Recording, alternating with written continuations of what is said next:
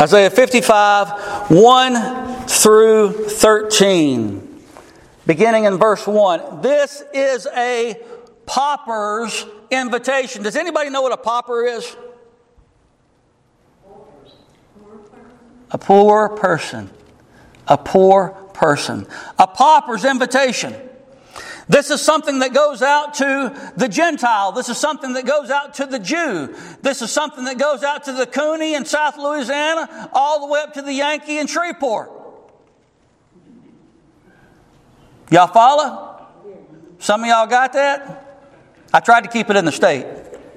This is a general invitation to salvation. Listen to what Isaiah chapter 55 and verse 1 says. It says, "Ho, take notice of. Everyone who thirsts, come to the waters." Take notice of. Everyone. Does it say just the Jews? No, it says everyone, right?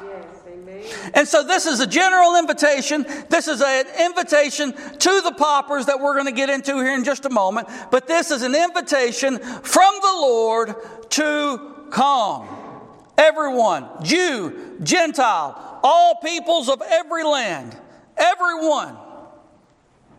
And then it says this, who thirsts? Ho, everyone who thirsts. Then there's a stipulation that's put on this passage of Scripture. What is it? Those that thirst. We have to thirst first before we can come. We have to have that desire to be filled up. We have to be thirsty. There are people that are not thirsty and they won't be filled up. They have no desire to seek the Lord. They have no desire to do the things of Christ because they're not thirsty. They could care less. But for those that are thirsty, everyone, Jew and Gentile alike, he says to what? Come. Yes. Everyone who thirsts, come to me. Come to the waters. Do you thirst? Do you thirst for something to satisfy the void and the dry, empty hole in your heart? I'm talking to everybody. Yes, yes.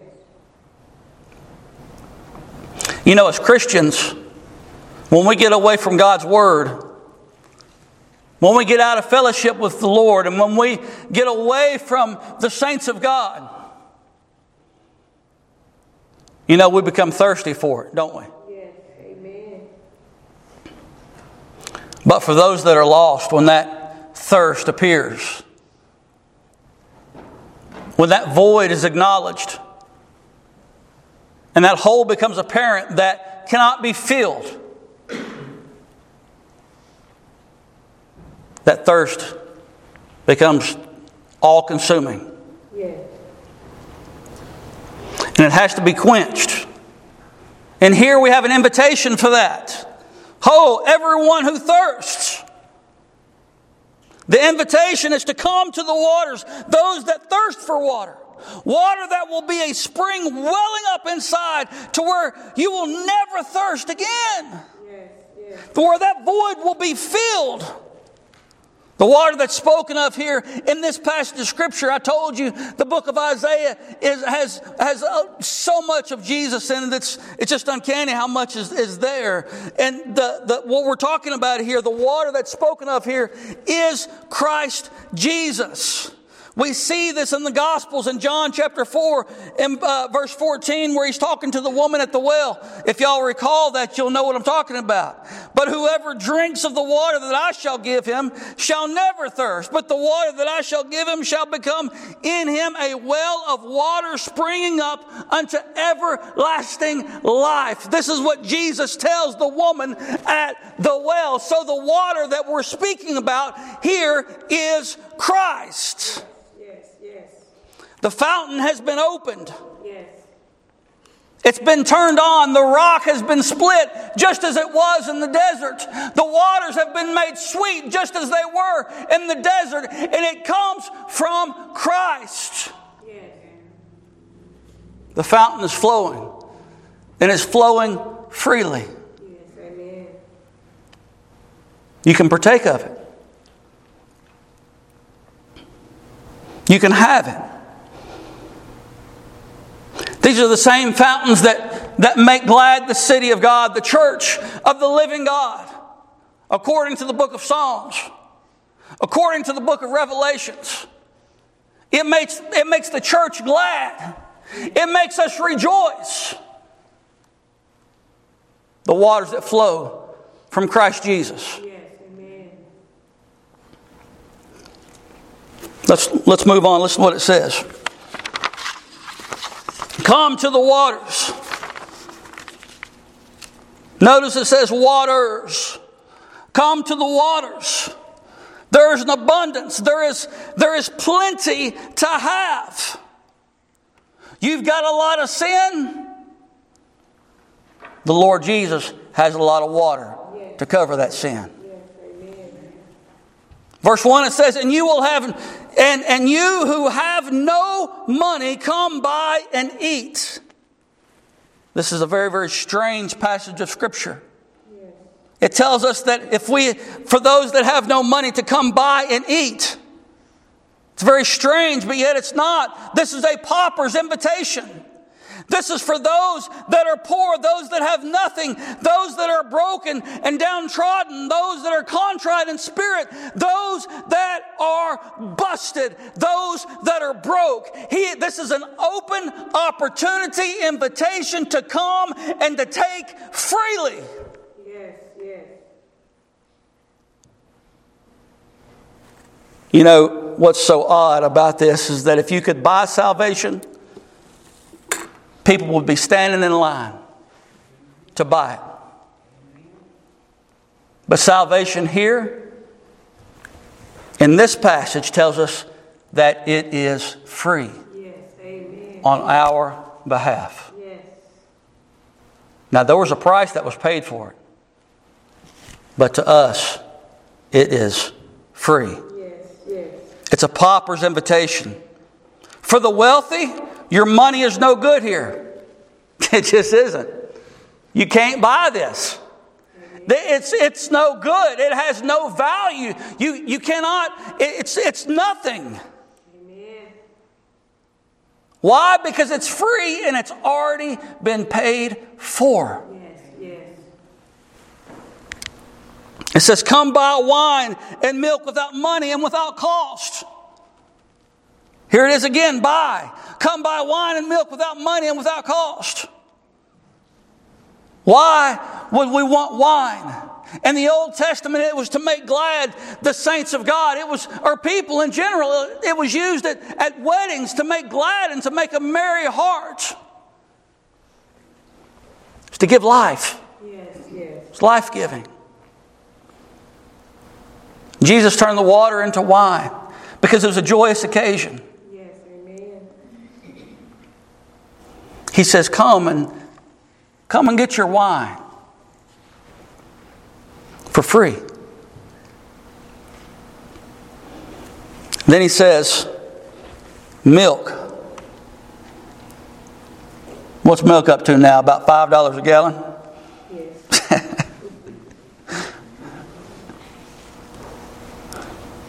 Milk is for nourishment for the body. It strengthens the bones. It strengthens the body. It's good. It puts fat on you. Come buy wine and milk. It's free. It's been paid for. And Christ has it all. Yes, yes. And He's telling us to come and to get it. He's telling us to come and to get it. Verse 2, it says, listen to what it says, and it's all about vanity, fleeting wind, and vexation. Listen to what it says in verse 2. Why do you spend money for what is not bread? Why and your wages for what does not satisfy?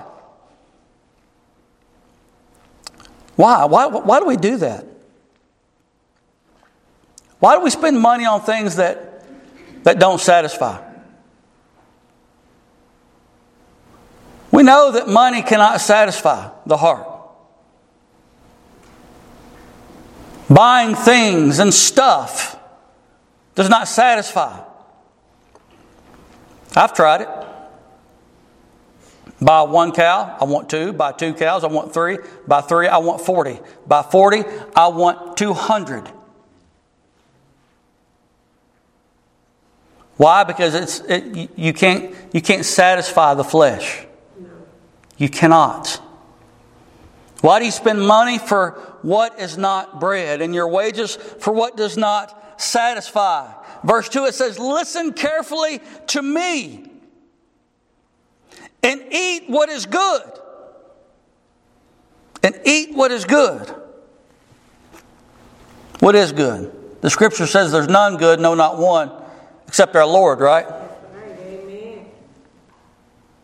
We're to feast on Christ. Yes. He is to be our everything. Yes, yes. Our everything. He says, listen carefully. Listen. Listen carefully to me and eat what is good and delight yourself in abundance. Here it is again. We see plural with the word waters, which is more than enough. And here we have abundance, which is our portion then some. We have all that we need. He says, come and delight yourself in abundance. And then in verse 3, he says this again, incline your ear.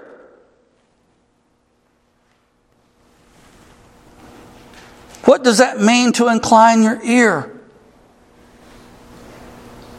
To turn towards what's being said. This invitation that is being given right here in Isaiah chapter 55. He is saying, incline your ear, turn and listen to what is being said. Don't let it fall on deaf ears. Don't let it fall on dead ears. Don't let it fall on ears that are not circumcised, that cannot hear. Turn and listen. He says, listen carefully to me and eat what is good. In verse 3, incline your ear and come to me. Then he says this, listen. You think it's important that we hear what the Word of God says? Amen. Yes, yes. And this gospel invitation that's been given here in Isaiah in chapter 55, it says it over and over and over. It talks about the Word. It talks about us listening. It talks about us hearing. Listen, incline. Listen carefully, incline. I think it's safe to say that we need to do what? Thank you, Judy. We need to listen. Incline your ear and come to me. Listen that you may live. Did you catch that? Listen that you may live. Yes, yes, amen. Then at the end of verse 3, he tells us this, and I will make an everlasting covenant with you. The God of heaven and earth wants to make an everlasting covenant with you. We know, according to Scripture, that God is faithful. If we fail and become unfaithful, He cannot deny Himself. He is still faithful, and He will uphold His end of the covenant, whether we do or whether we don't. Amen. He's the everlasting God. Yes, yes, He is. Incline and listen. He is a covenant maker, and He is a covenant keeper. He is faithful. He made the covenant. He will keep it. Yes. He cannot break the everlasting covenant that He has made with us, because that would go against Himself. And He can't do that. Verse 4 says, behold, I have made him a witness to the peoples. Here we have what we're talking about here. We're talking about Jesus And this is what Jesus would be. He would be a witness. And what better person to be a witness than Christ Jesus? Where there is no lie in Him, where He is completely true, where He's been in the bosom of the Father from before the beginning. He can testify to what He knows and to what He has seen, to what He has heard, to who He is. He is the faithful and true witness. Behold, I have made Him a witness. This is Jesus to the peoples. Not to the angels and not to the dogs and not to the cows. He's made Him a witness to the peoples because He wants an intimate relationship with the peoples. Not just the Jew, but the Gentile as well. Listen to what it says. Not only is He a witness to the peoples, but He is also a leader. The Lord is my shepherd, I shall not want. He is a leader and commander for the peoples. I watch a lot of war movies. And often I see generals. And they will tell their men where to go in battle and what to do. As they sit maybe hundreds of miles away, or I don't know how far away. But they tell them what to do and they go and do it. No. See, Jesus is not like that. Jesus is the good shepherd. But He's also the 5-star general that goes out as a good shepherd does before his sheep. But now He's also a leader. He is a commander. He goes out before the people and He fights with the people. This 5-star general is not some foreign land where we don't know where he's at. He is with us in the thick of battle. He is with us. He will never leave us. He will never forsake us. He is a witness to the peoples. He is a leader for the people. He is the good shepherd. He is a commander for the peoples. He is the Lord of hosts. Joshua stood before Him on the battlefield before they took Jericho. You remember that?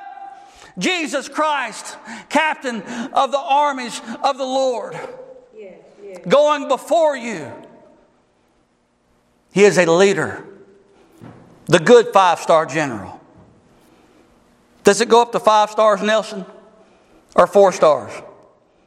5? 5, that's right. Let's say He's the 10-star general. How about that? Listen to what it says. I've made Him a witness to the peoples. I've made Him a leader to the peoples. I've made Him a commander for the peoples. A witness, a leader, and a commander. Our Christ, the Anointed One, our Jesus. Born of a virgin in Bethlehem, the Galilean, the Nazarene.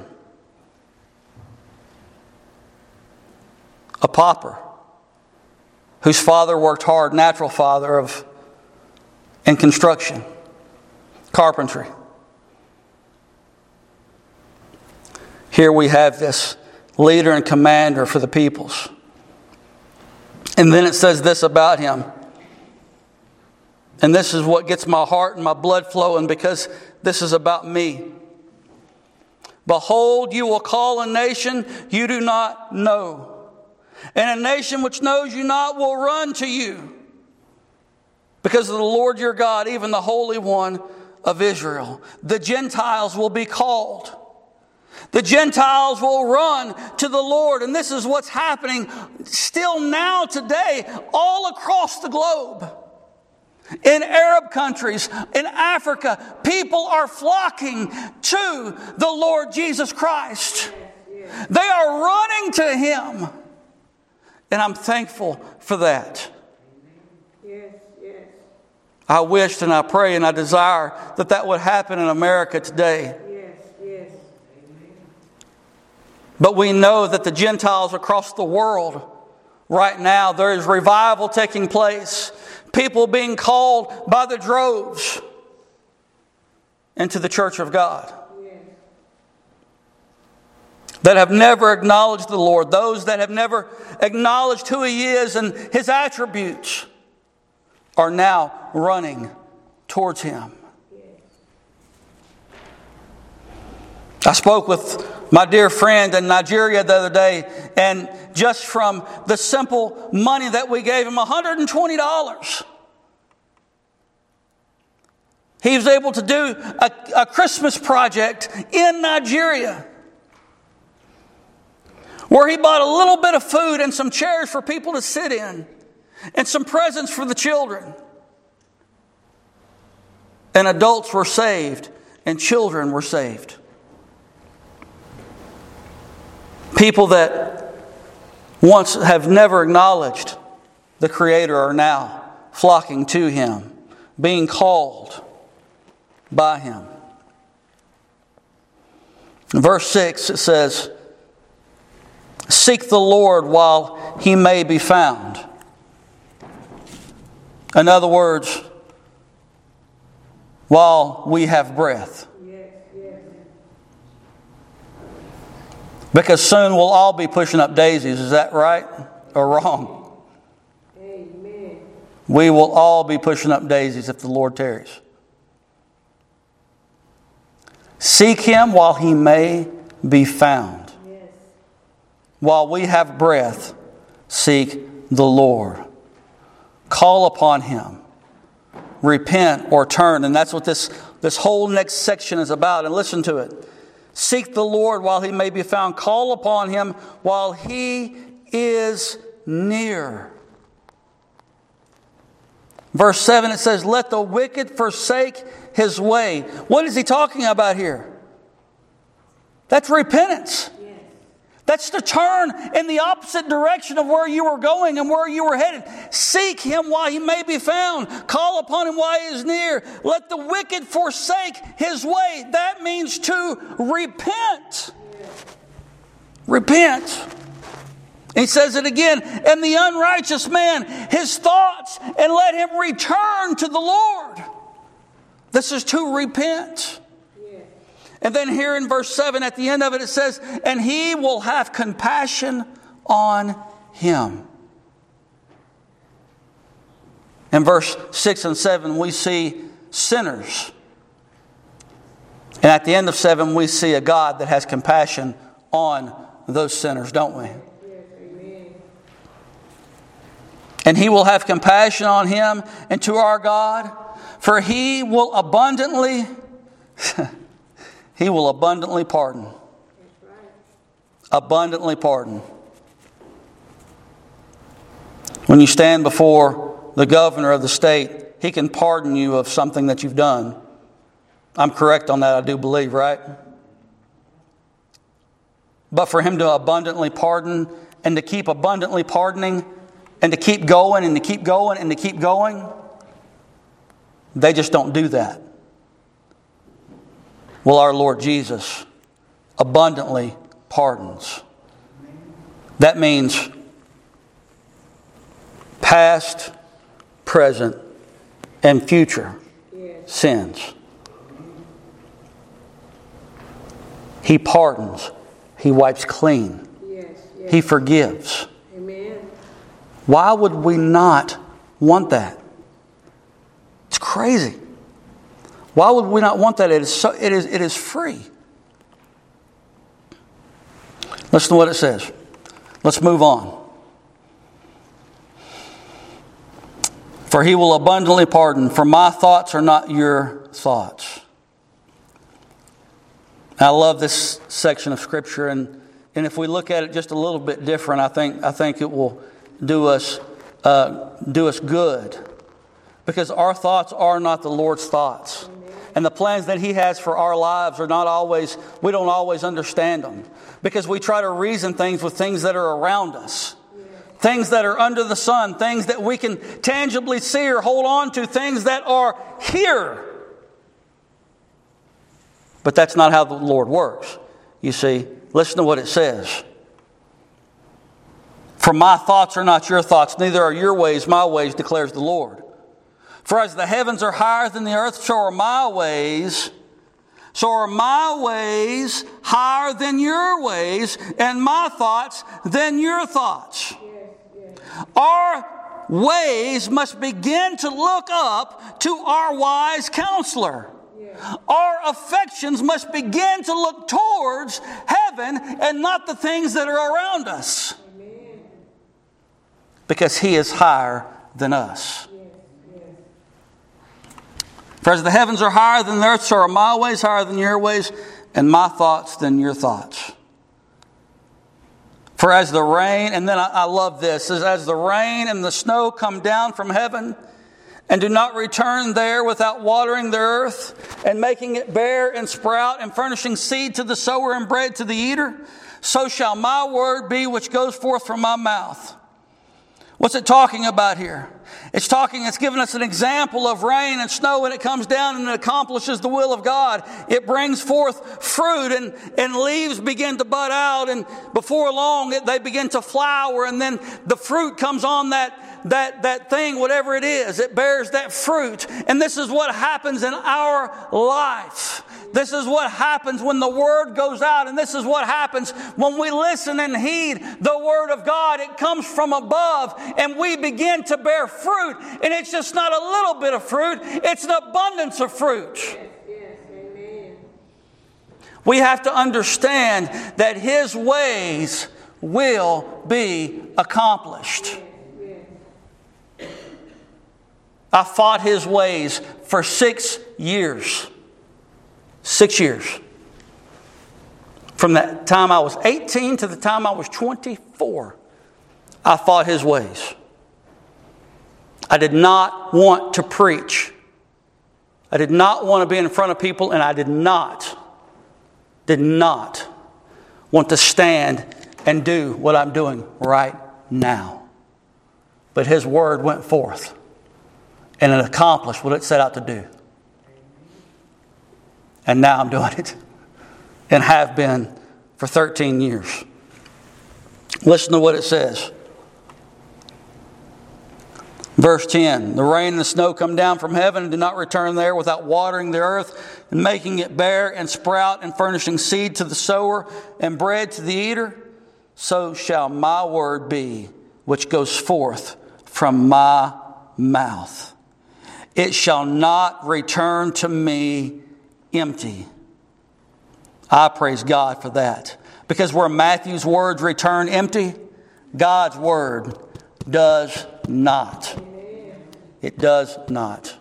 This is a promise that His word will not return to Him empty. It shall not return to me empty without accomplishing what I desire, and without succeeding in the matter for which I sent it. And here it says this, for you will go out with joy. The gospel of Jesus Christ sets us free. It sets us free. This water that's given to us freely, this milk and this wine that we don't have to buy for, this nourishment that is given to us from the Lord Jesus Christ. It makes us glad, and we go out with joy and with high hands, just as the children of Israel left Egypt. We go out and we are led forth. It says, for you will go out with joy and be led forth with peace.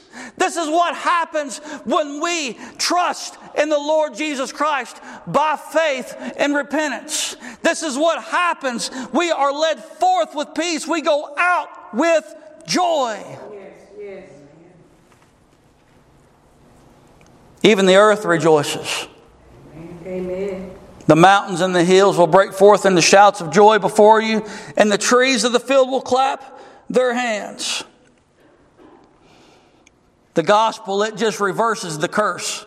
Remember the curse that was placed on man back in the garden? The gospel just turns that around for us. And instead of thorns and instead of thistles, what does it do in our life? It brings forth good things. Instead of a man that is bearing thorns and bearing thistles, instead of a man's heart who is his heart is thorny, his heart is just hard, and it's just bad, and whoever it gets around, it hurts, it harms, it pricks, it just no good. The gospel can take that heart and turn it into soil that is broken, that is good, that does not bear thorns anymore. Amen. Listen to what it says. The mountains and the hills break forth into shouts of joy, and the trees of the field will clap their hands. Instead of the thorn bush, the cypress will come up. Instead of the nettle, the myrtle will come up. And it will be a memorial to the Lord for an everlasting sign which will not be cut off. This was my call to preach from God's Word. Yes. Praise God. This may be your call to preach. This may be your call to go out and to tell others about Him. This may be your call, your pauper's invitation, where your money is no good. Someone's already paid the price. This may be your call, your effectual, personal call to salvation. Yes. If it is, I beg of you, Isaiah chapter 55 and verse 1. Everyone who thirsts, come to the waters. And you have no money, come buy and eat. Come buy milk and wine without money and without cost. Listen carefully. Incline your ear. Listen to what the Lord says. This morning, if you don't know the Lord Jesus, and you know that you have that void, and you know that you have that thirst, here's an open invitation to come just as you are. And to receive it freely by faith. Yes. Amen. Let's pray.